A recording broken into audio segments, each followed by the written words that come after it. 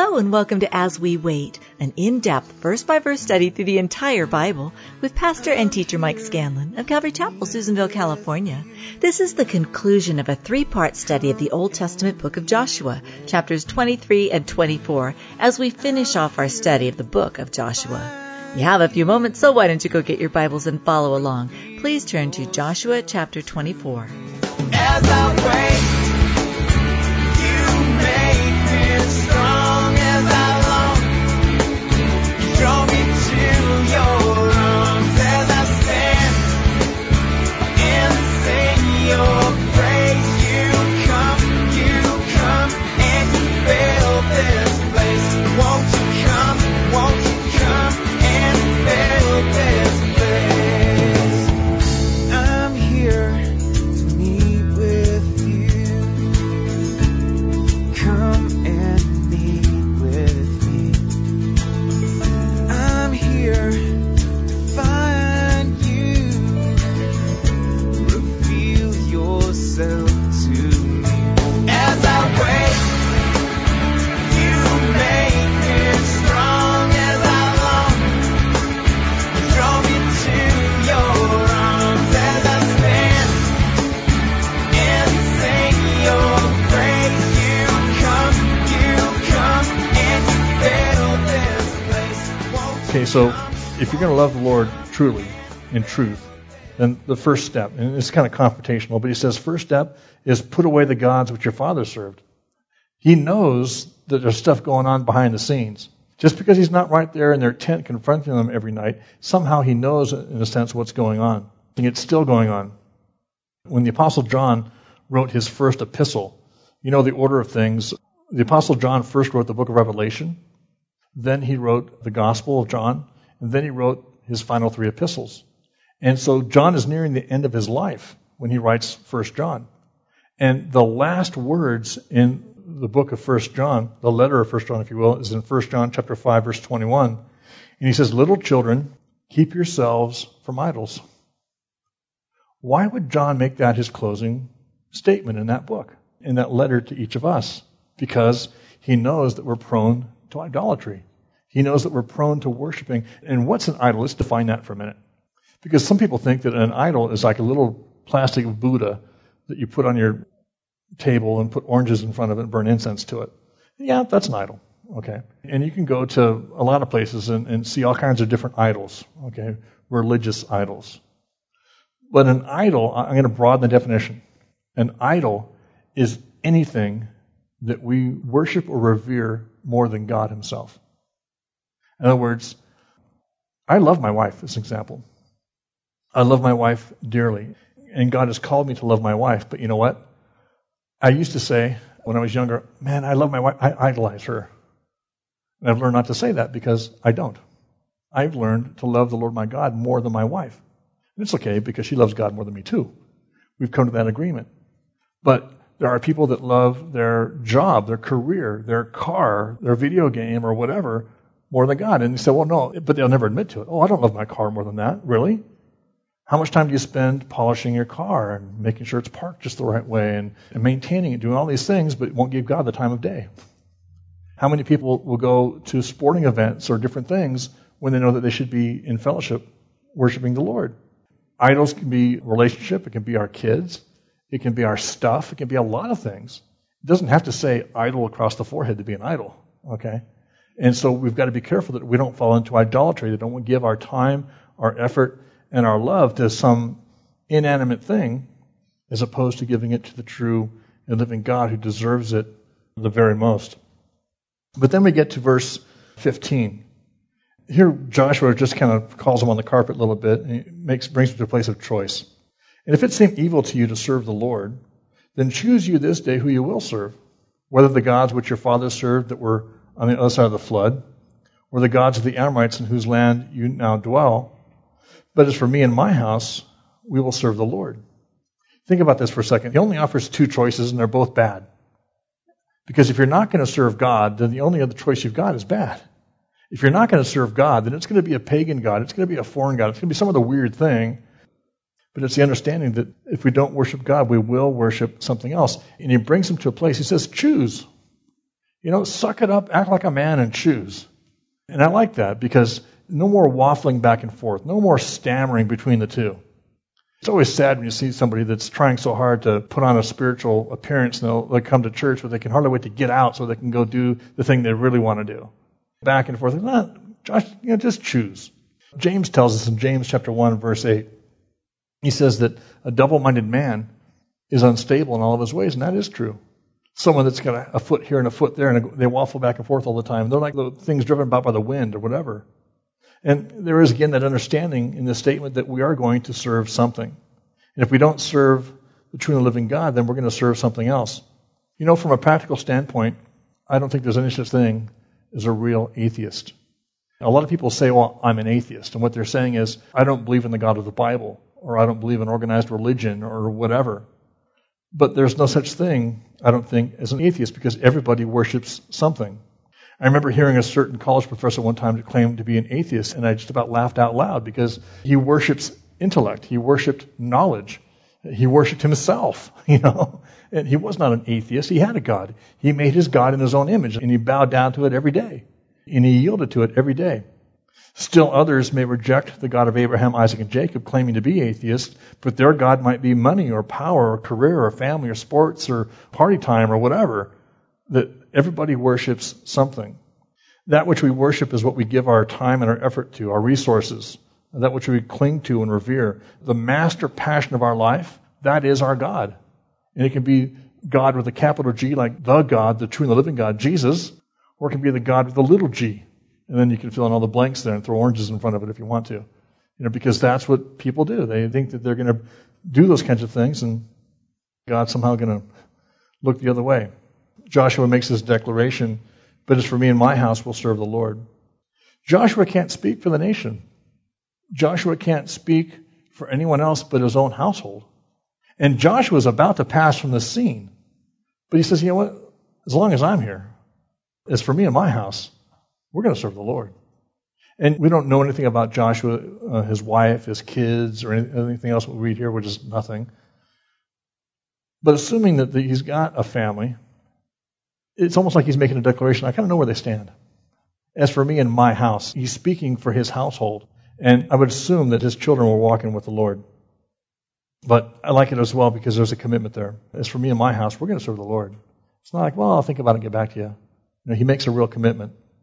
Then in verse 16, it says, and the people answered and said, God forbid that we should forsake the Lord to serve other gods. For the Lord our God, He it is that brought us up and our fathers out of the land of Egypt, from the house of bondage, which did those great signs in our sight, and preserved us in all the way wherein we went, and among all the people through whom we passed. And the Lord drove out from before us all the people, even the Amorites which dwelt in the land. Wherefore we will serve the Lord, I like this last part, for He is our God. They basically acknowledge what Joshua's been saying. They say, God forbid, we're not going to serve other gods. And they declare that He is our God. That's a good step. Then in verse 19, Joshua kind of fronts them off, and he says, and Joshua said unto the people, you cannot serve the Lord, for He is a holy God, and He is a jealous God. They've just gotten done saying, but we're with you, we're going to do that. And he goes, but you can't do that. Can you imagine being told, you declare, I will follow God all the days of my life. And the pastor goes, you can't do that. And the reason he says that is because he knows something. He says that as he goes on, He will not forgive your transgressions nor your sins if you forsake the Lord and serve strange gods. Then He will turn and do you hurt and consume you after that He has done you good. Basically, at this point, you can't serve the Lord if you're going to be involved in idolatry. You can't serve the Lord if you're double-minded. You can't serve the Lord if you've got these secret things going on. God is holy. God is jealous, and He won't share. In Romans chapter 8, verse 8, Paul says basically the same thing. He says, so then they that are in the flesh cannot please God.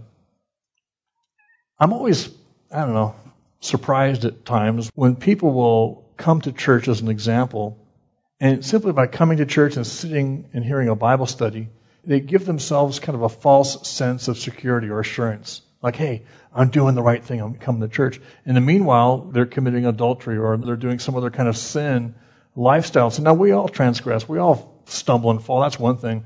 But to live a life of intentional sin is something different. And this is what Joshua is describing. He says, you can't worship God. You can't serve him because he's a holy God. You can fool people. We can fool people, but we can't fool God. And that's what Joshua is saying. He says, no. It's got to be the whole program.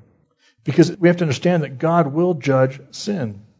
And Hebrews tells us in Hebrews 10:31, it's a fearful thing to fall into the hands of the living God. See, God is righteous and holy and true, just like Joshua was declaring. And he knows the truth. And that's why we're called to worship him in truth and to love him in truth. But to act hypocritically and to, whether it's to attend church or to just put on spiritual airs, knowing that we're living a life that's contrary to God's word, is foolhardy. And Joshua is basically saying, drop the pretense. Let's do this for real. Okay? He's fronting them off. And he's exhorting them to holiness. King Asa, back in looking forward from where we are anyway, King Asa was considered a pretty good king. When he was made king of Judah, it records that he did that which was right in the sight of the Lord. And so he starts off really well. And not long after he becomes king, the Ethiopians come in and they basically invade Judah. And they bring an army of about 1 million Ethiopians. And Israel can muster an army maybe like 300,000 or something like that. So they realize they're pretty much toast. And so King Asa begins to cry out to God, God, don't let man have a victory over you like this. And God responds. He steps in and he wipes out the Ethiopians. And it's a great victory. And as King Asa is coming back from that victory, a prophet by the name of Azariah comes to him. And we read about this in 2 Chronicles 15:2. And Azariah says, hear me, Asa, and all Judah and Benjamin. The Lord is with you while you be with him. And if you seek him, he will be found of you. But if you forsake him, he will forsake you. And it's the understanding that as long as we're doing what God wants us to do, that God will bless and God will prosper. I don't want to get into foolish name it and claim it kind of stuff and all that kind of junk. I'm not talking about that. I'm talking about the inherent blessing that comes from being obedient to God's word. And that's exactly what God calls us to. But then they get to verse 21. And the people said unto Joshua, nay, but we will serve the Lord. And what they're saying is, no. First it says nay, and it's like a contrast. No, but we will serve the Lord. What they're saying is, no, we're not going to do that. We're not going to go down that road. We will repent. We will put our idols aside, and we will serve the Lord. But then in verse 22, and Joshua said unto the people, but you are witnesses against yourselves that you have chosen you the Lord to serve him. And they said, we are witnesses. So what's going on here is you will bring judgment down upon yourselves if you swear to serve him and don't. He's warning, be careful. And after, it's funny. I've been in that place before of trying to, witness to people and stuff and share the gospel and try and help people get saved. And there's been a couple times, not a lot, but a couple times when I'm talking to somebody and they're too quick almost to want to, receive Jesus. It's like, and I'm thinking about it and I go, do you realize what you're getting into? And it sounds weird to talk people out of getting saved. But for people to get saved, in a sense, flippantly, or to not realize what they're doing is foolishness. And I said, you realize that by accepting Jesus Christ as your personal Lord and Savior, that means you need to repent of your sin. That means you need to turn away from your lifestyle. That means you got to leave your girlfriend. Okay, or tell her to move out or something. And I go, oh, really? Yeah, because we're not going to do the whole play Christian thing, okay? And that's essentially what Joshua is telling these guys right now. Make sure that it's real. Make sure that you really are committed. And that's what he says in verse 23. Now therefore put away, said he, the strange gods which are among you, and incline or lean your heart unto the Lord God of Israel. He's telling them, get rid of the pagan idols, stop worshiping other gods, and turn your hearts wholly back to the Lord God of Israel. Joshua knew that they were compromised. And whether it's, again, a revelation from God, or if he saw somebody doing something, I don't know what, but he knew that they were doing that, so he's challenging them on that. And then in verse 24, it's kind of interesting. It's like an interactive sermon here. That Joshua says something, people say something back, and it must have been pretty cool. In verse 24, and the people said unto Joshua, the Lord our God will we serve, and his voice will we obey. Now what they're saying is we will obey the word of God. So Joshua made a covenant with the people that day and set them a statute and an ordinance in Shechem. So the people basically renew their commitment to obey the Lord, and Joshua affirms that. And Joshua, verse 26, wrote these words in the book of the law of God, which we're reading this morning, and took a great stone and set it up there under an oak that was by the sanctuary of the Lord. And Joshua said unto all the people, behold, this stone shall be a witness unto us, for it hath heard all the words of the Lord which he spake unto us. It shall be therefore a witness unto you, lest you deny your God. So Joshua let the people depart, every man to his own inheritance. So the people renew their commitment to the Lord. Joshua records all that. He sets up a large stone, like a monument or a reminder, and reminds them of their oath, and then he basically dismisses the people. To me, this is kind of cool because we need those reminders in our life at times. Not that long ago, fairly recently, I was digging through some stuff, and I stumbled across, Grace and I have this picture album from our wedding day. You always pay like about $1 million to have a photographer take 1 million pictures, and then eventually you put them away somewhere. I'm just cleaning out some stuff, open up this box, and there's this thing, so I start flipping through it. And there's Grace and I, getting ready for the wedding, and then we're up at the altar, and pictures of us taking our vows together and stuff. And it just reminded me of that day when I stood there and basically took an oath before God and to my bride and before all kinds of witnesses to love my wife through sickness and health and all that stuff until death do we part. And it reminded me of the commitment that I'd made. And you know what? There's times, not just with that, but with life in general, that we need reminders of the commitments that we've made to the Lord.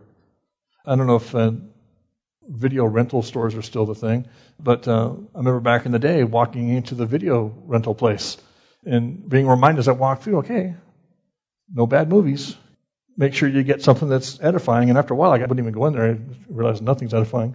But we need those reminders as we go through life. What are we about? Who are we committed to? Is this part of loving God? And so, again, Joshua makes this monument. Then in verse 29, and it came to pass after these things that Joshua the son of Nun, the servant of the Lord, died, being 110 years old. And they buried him in the border of his inheritance in Timnath-Serah, which is in the mount of Ephraim on the north side of the hill of Gaash. Joshua, the quote-unquote servant of the Lord. Man, there's no higher title that anybody can have. If we just go down being recorded as John or Sue or whoever, the servant of the Lord. That's awesome all by itself. That's our calling. Jesus, as he was talking the parable of the talents in Matthew 25, well done, good and faithful servant. Aren't those the words that you want to hear, to have Jesus rest his hand on your shoulder and say, well done, good and faithful servant? Just to be a servant of the Lord is enough. Well, we can only be called that, by the way, if we serve him. We think, I'm a servant of the Lord. Or how do you serve the Lord? We need to serve him if that's going to be the case for us. Verse 31, and Israel served the Lord all the days of Joshua, and all the days of the elders that overlived Joshua, which had known all the works of the Lord that he had done for Israel.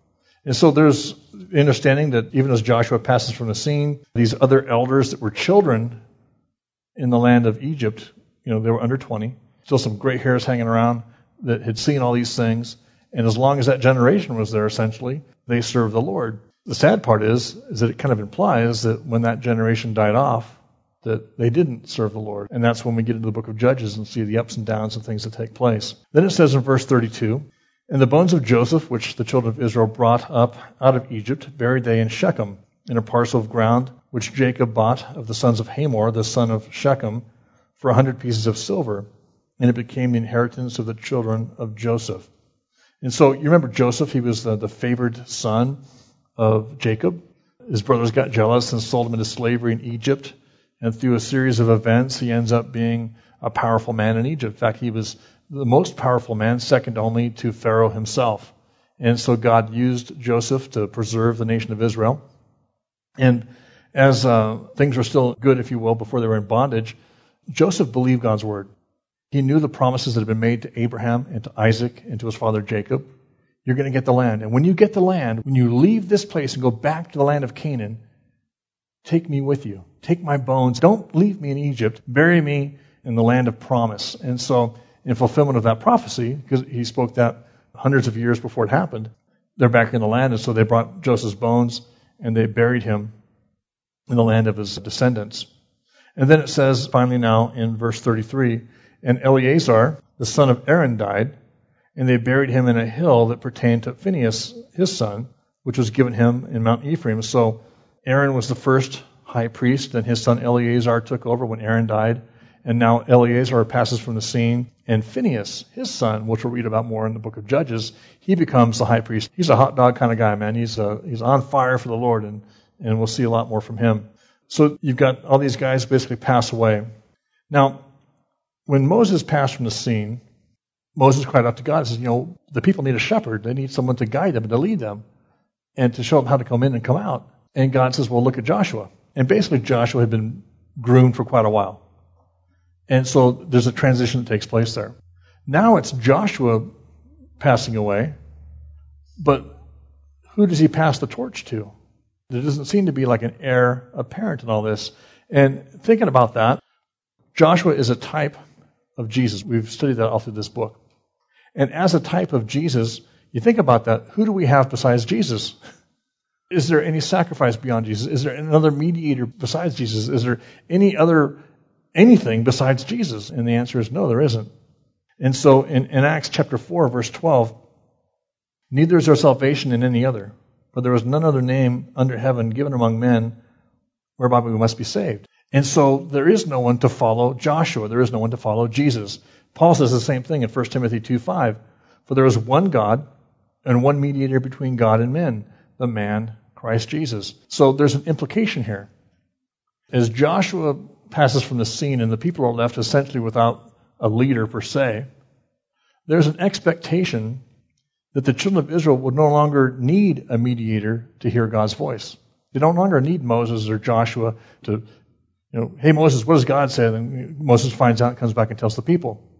Now they're going to go from a religious relationship, if you will, involving a mediator, to a personal relationship where they hear one-on-one by themselves. And isn't that exactly what we're to do? We go from a religious relationship with God, if you will, in some way, shape, or form, and we transition into a personal relationship where we hear directly from God. And we see this demonstrated in the very next book, in Judges chapter 1, verse 1. Take a look at that. Now, after the death of Joshua, it came to pass that the children of Israel asked the Lord, saying, who shall go up for us against the Canaanites first to fight against them? Verse 2. And the Lord said, what do you have? You've got the children of Israel. It doesn't say this leader or that leader. The children of Israel asked God, and God responded. That's the personal relationship that we're to have. You guys are welcome to come to me anytime, or any other brother or sister. But first go to God. And God does speak through people and stuff. But God wants to tell us personally. And we can pray to God and ask Him, and God will answer that prayer. That's a personal relationship. And that's what this book points to. This book is all about the promised land. This book is all about taking the land and the promises that God has given to the children.